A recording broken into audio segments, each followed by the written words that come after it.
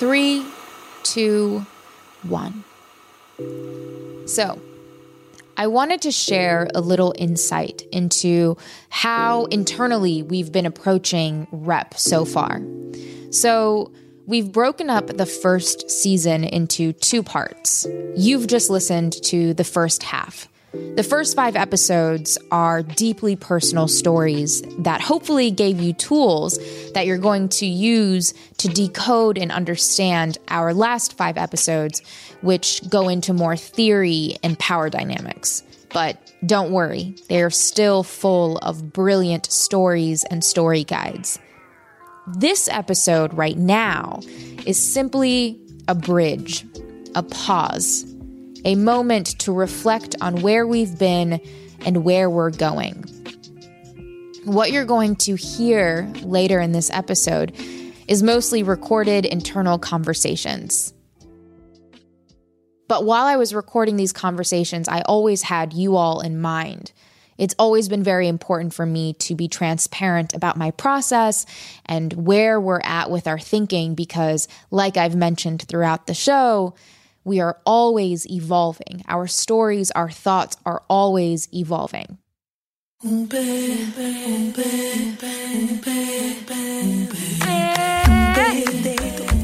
So with that being said, I wanted to welcome you to this episode, which in musical terms, we like to call the Interlude.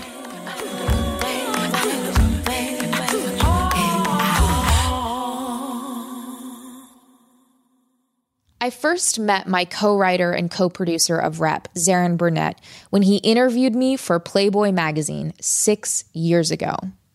Our conversation lasted hours, and he transcribed it into 60 pages.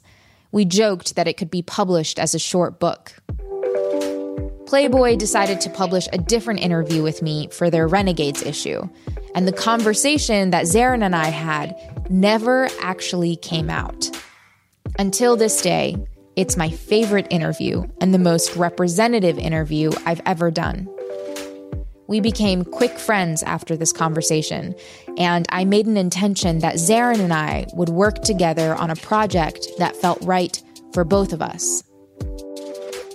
The idea for Rep was born in 2018, shortly after I finished working on my series Sold in America, where I spent a few years investigating the sex trade in the U.S.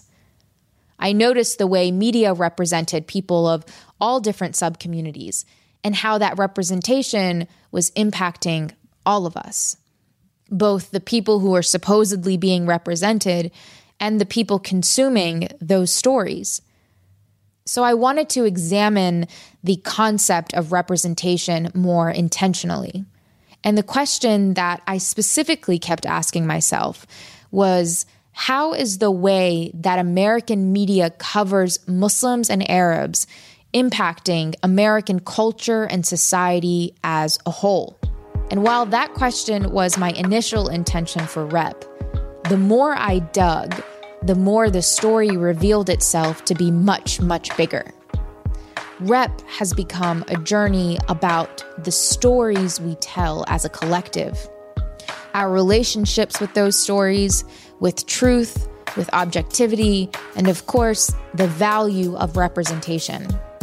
And the intention is always to have a deeper understanding of ourselves, our stories, and our beliefs, so we can make sense of the world and reality each of us are individually living in.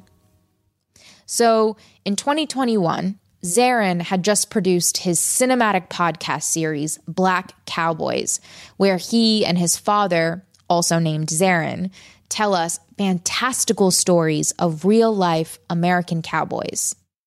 It quickly became one of my favorite podcasts, and of course, Zarin became the only person I had in mind when I wanted to bring Rep to life. He knows the power and importance of really being in a relationship with our own stories. So Zarin and I meet regularly, and our Rep meetings felt like a continuation of our conversation 6 years ago. And so I began to record them. This episode will feel a little different. because this episode mostly features a recorded conversation where Zarin and I check in with each other about our intentions. And with that, I am so happy to introduce you all to Zarin Burnett.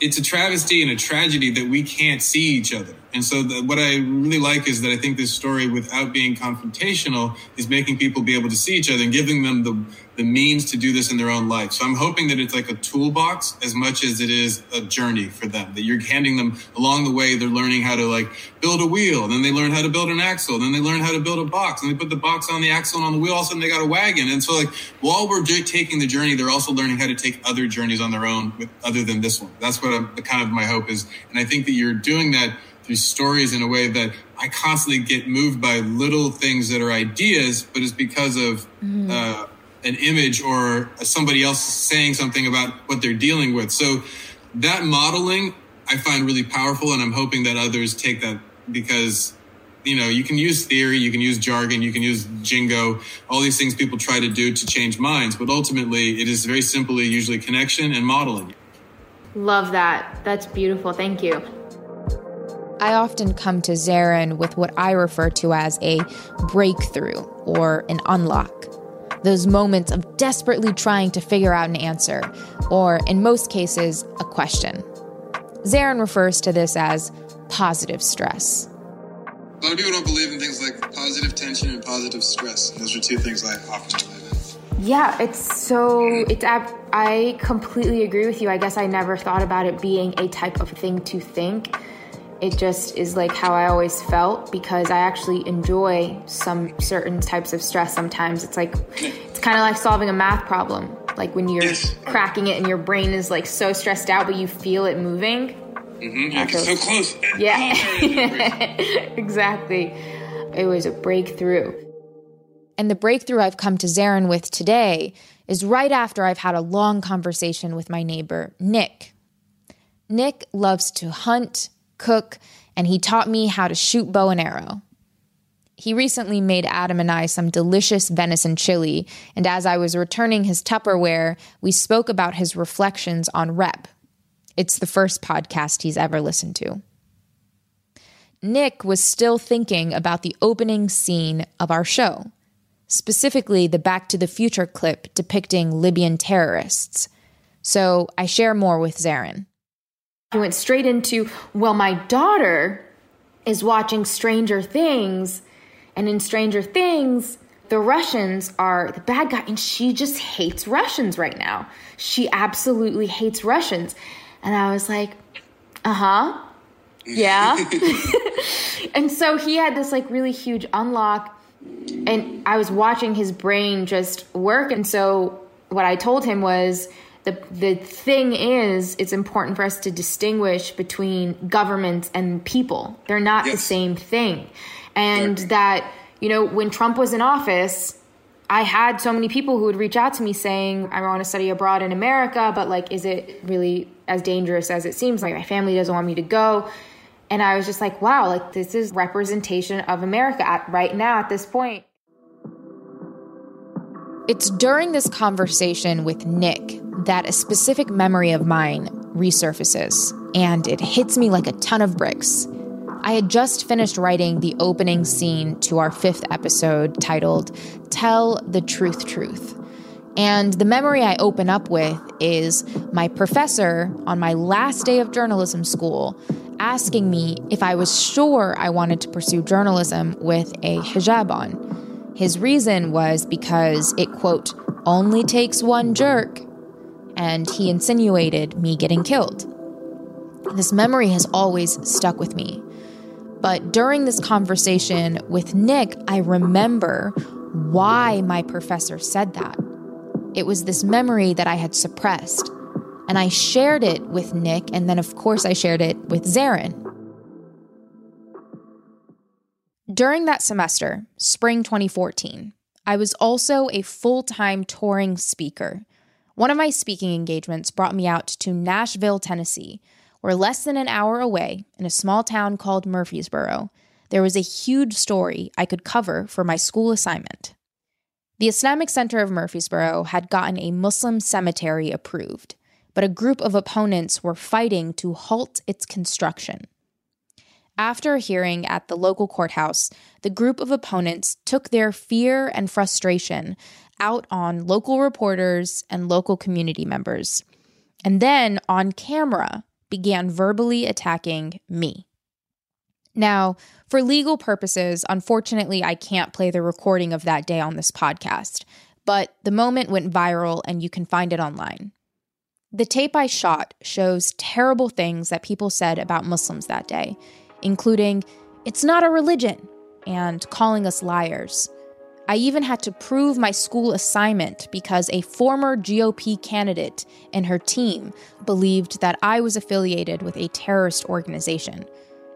The last thing the woman said to me, while my camera was rolling, was, "You're really inciting work.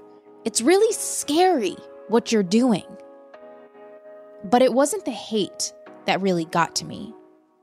It was the genuine terror. And it wasn't until this conversation right now with Nick that I had this unlock where I realized, oh, Rep is in response to that experience. Because what I realized is that she was genuinely afraid of me. And the thing is, like, nobody ever wants to make someone afraid. Like, I don't want someone to be afraid of me. Like, I would never want to instill fear in somebody. That doesn't feel... Only when I want extra seating on a plane. Other than that. Exactly. And that's so true. And, and I realized it when I was talking to Nick, and I was like, people have this genuine fear. It's not an it's a real fear. And while it isn't our fault, like, it's not American Muslims' fault, and it's wrong, that can also exist alongside it being a genuine fear. Yeah, well, it's an irrational fear. It's a genuine fear. It's a fear of their own imagination because they don't know what they're afraid of. So they're only afraid of this boogeyman, and then the boogeyman wears your face. Exactly. And, oh, wow. Basically, the reason I realized how this was actually what Rep was is because the first question that he asked Nick with his face, just like, he was gaping the whole time. The first question that he asked was, "But why do you think she was so afraid?" He was genuinely wondering that. Mm-hmm. And me and Adam look at each other, and then we look at him, and we go, because stories. Like, literally because stories. And that is, like, why Rep needed to start out as, for me, the intention of how the misrepresentation of Muslims in American media is hurting all of us. It's not about just because we're Muslim, that's what's happening. It's like it's a case study to show you that fear of anybody through stories, like, we all end up living in fear. That woman is not having a good time being afraid of me. And I am definitely not having a good time being the recipient of her fear. Like, the only thing that she gets out of it is the world briefly makes sense to her because she knows who the bad person is and how she's the good person. That's all it is. For a moment, it gets to make sense. That's exactly it. Huh, wow. I mean, that just goes back to all of us looking for the truth, or looking for answers.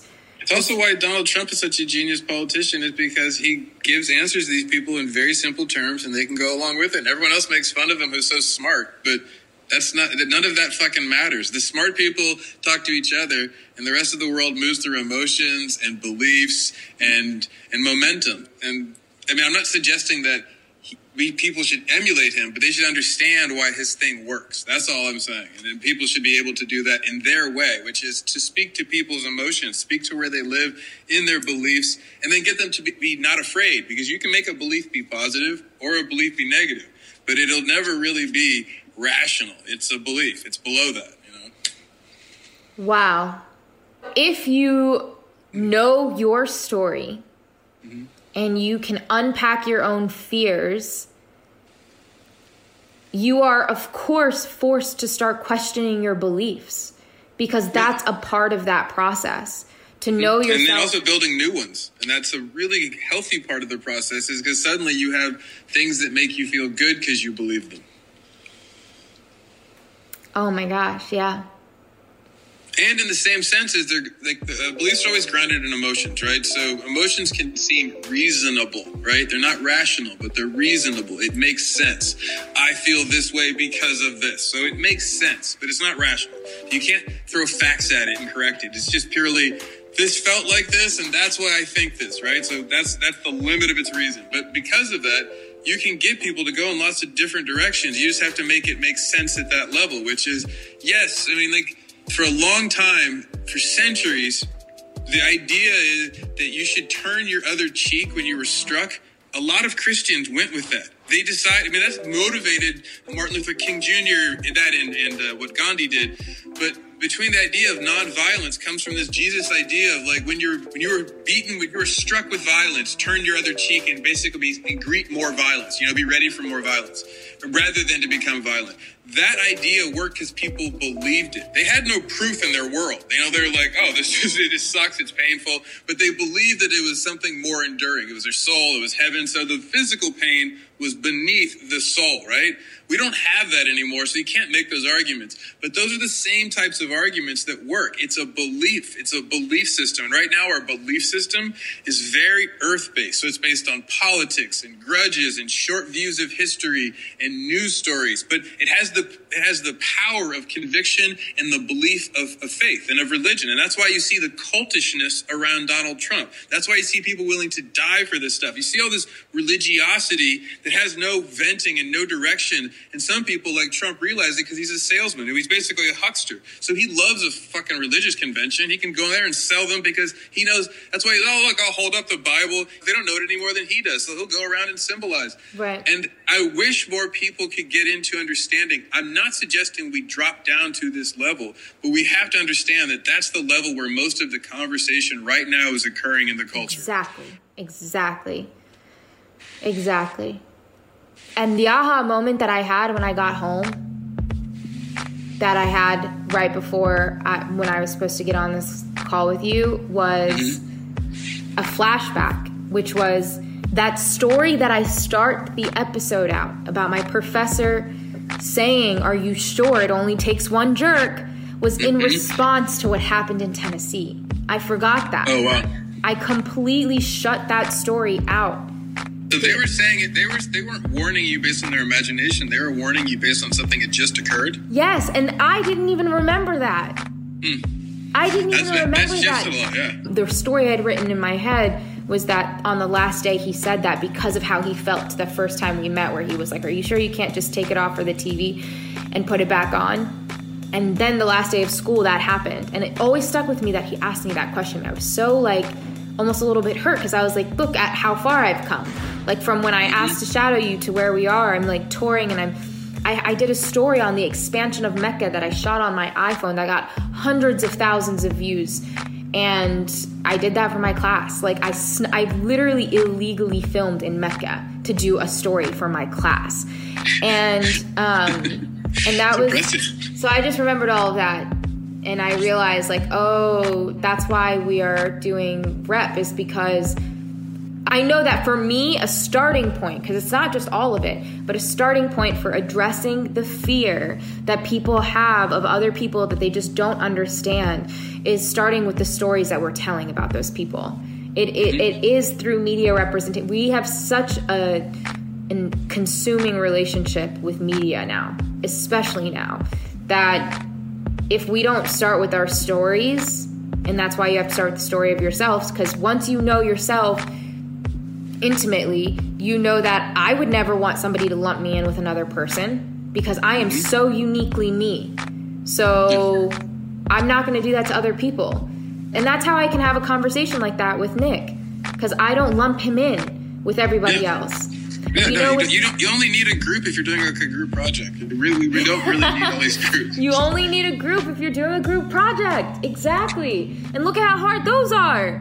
Right? Like I was always the person who ended up doing all the work. So I resist labels, but I don't mind affixing adjectives. So I'll be like a person who is American. You know, that's an adjective. It's not a definition. If you want, you can say, oh, you're an American, but what is that? But if I say a person who's American means, oh, they come from America. That's literally how I'm using it. So then that means it tells you something. But I wish we could get the culture there, but it seems like right now it's the opposite. Everybody's now getting faster and faster at labeling themselves and diagnosing themselves and labeling others. Yeah. Like, oh my gosh, that is so true. We have to really start asking ourselves, like, who's benefiting from these stories? Like, we have to start really interrogating that, because we're all hurting. And so somebody has to be benefiting. And if we can recognize that, maybe we can start working on our own healing and not accepting those storylines, or being more inquisitive, or just really starting to get to know ourselves in true rep fashion. We have to go back and we have to examine ourselves. And that's why we're going to begin with examining the story of America and this idea that maybe story is America's greatest export. Mm-hmm. Exactly. Ties together really neatly. So, I like it. That's the breakthrough, Aaron. It's a good full cycle. Yeah. It feels like you've reached your destination. Totally. But this happens to be a rest stop. Yeah, like both for that episode, because you've tied your intro and your outro together, so you have a nice circle there, but then also for all the episodes, it ties together, so the whole first half has a nice feel.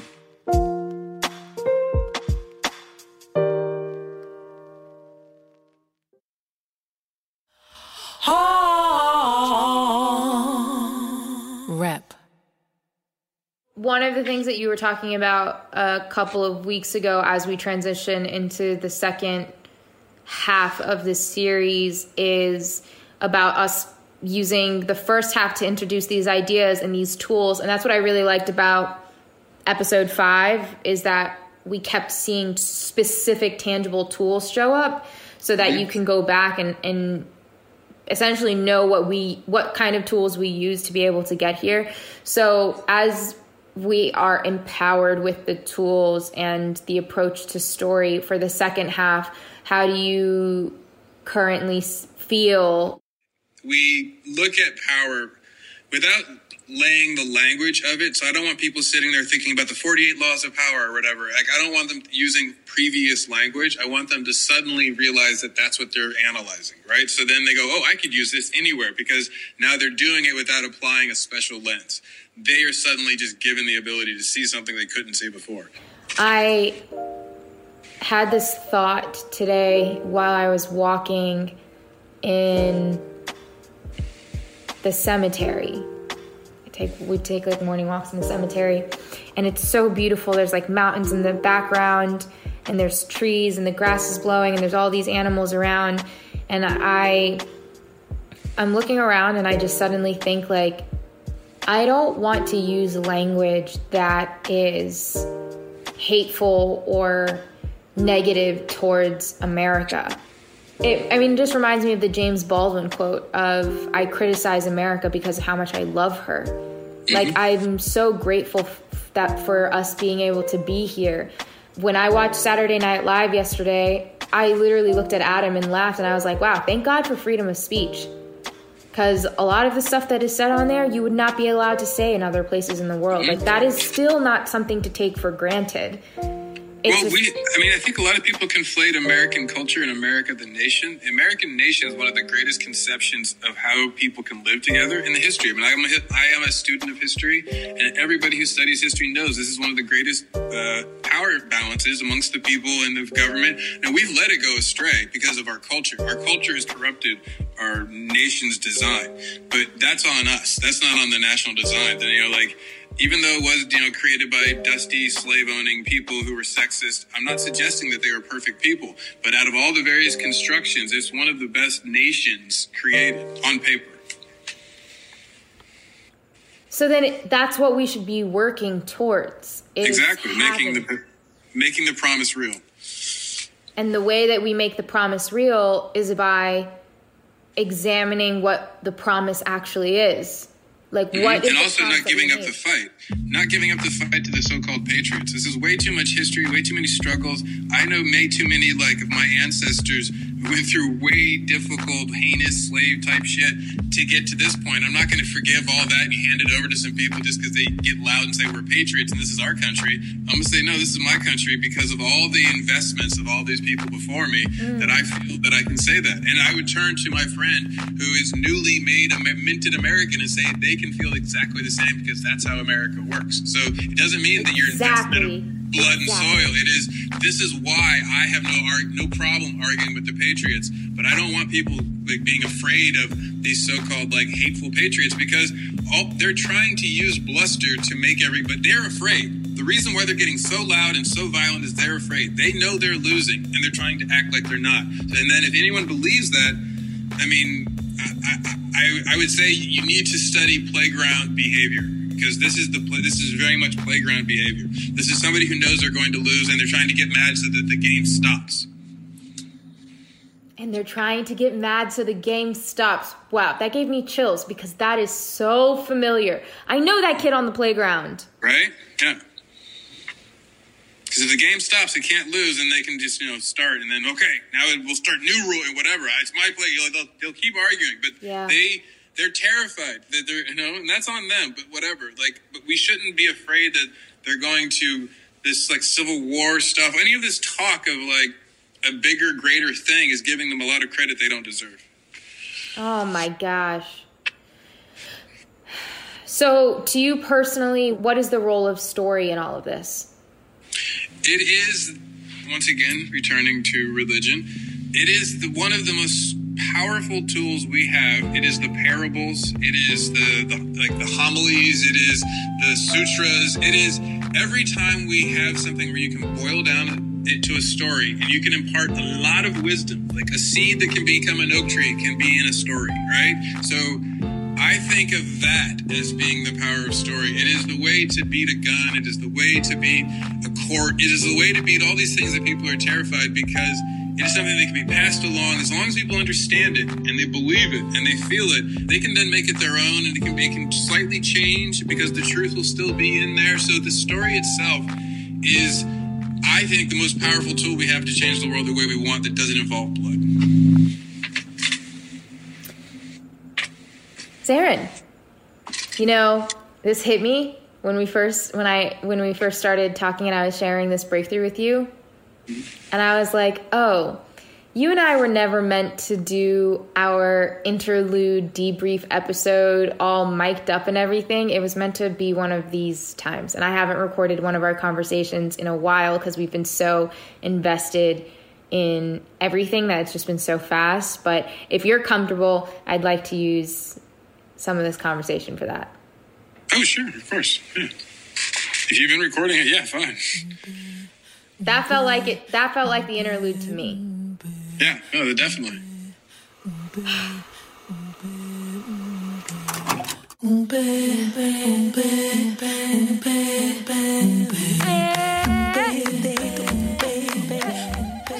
Rep is a production of At Your Service, School of Humans, and iHeart Podcasts.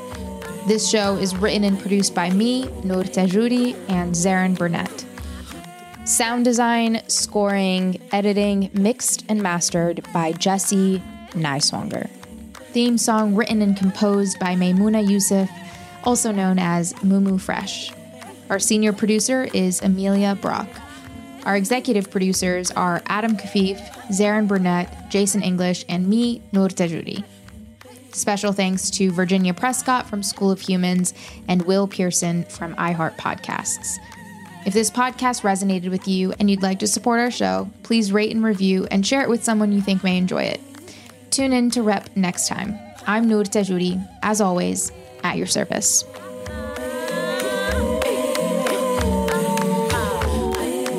Next up on Rep is America's greatest export, her story. Let's explore that together. Meet you back here July 4th.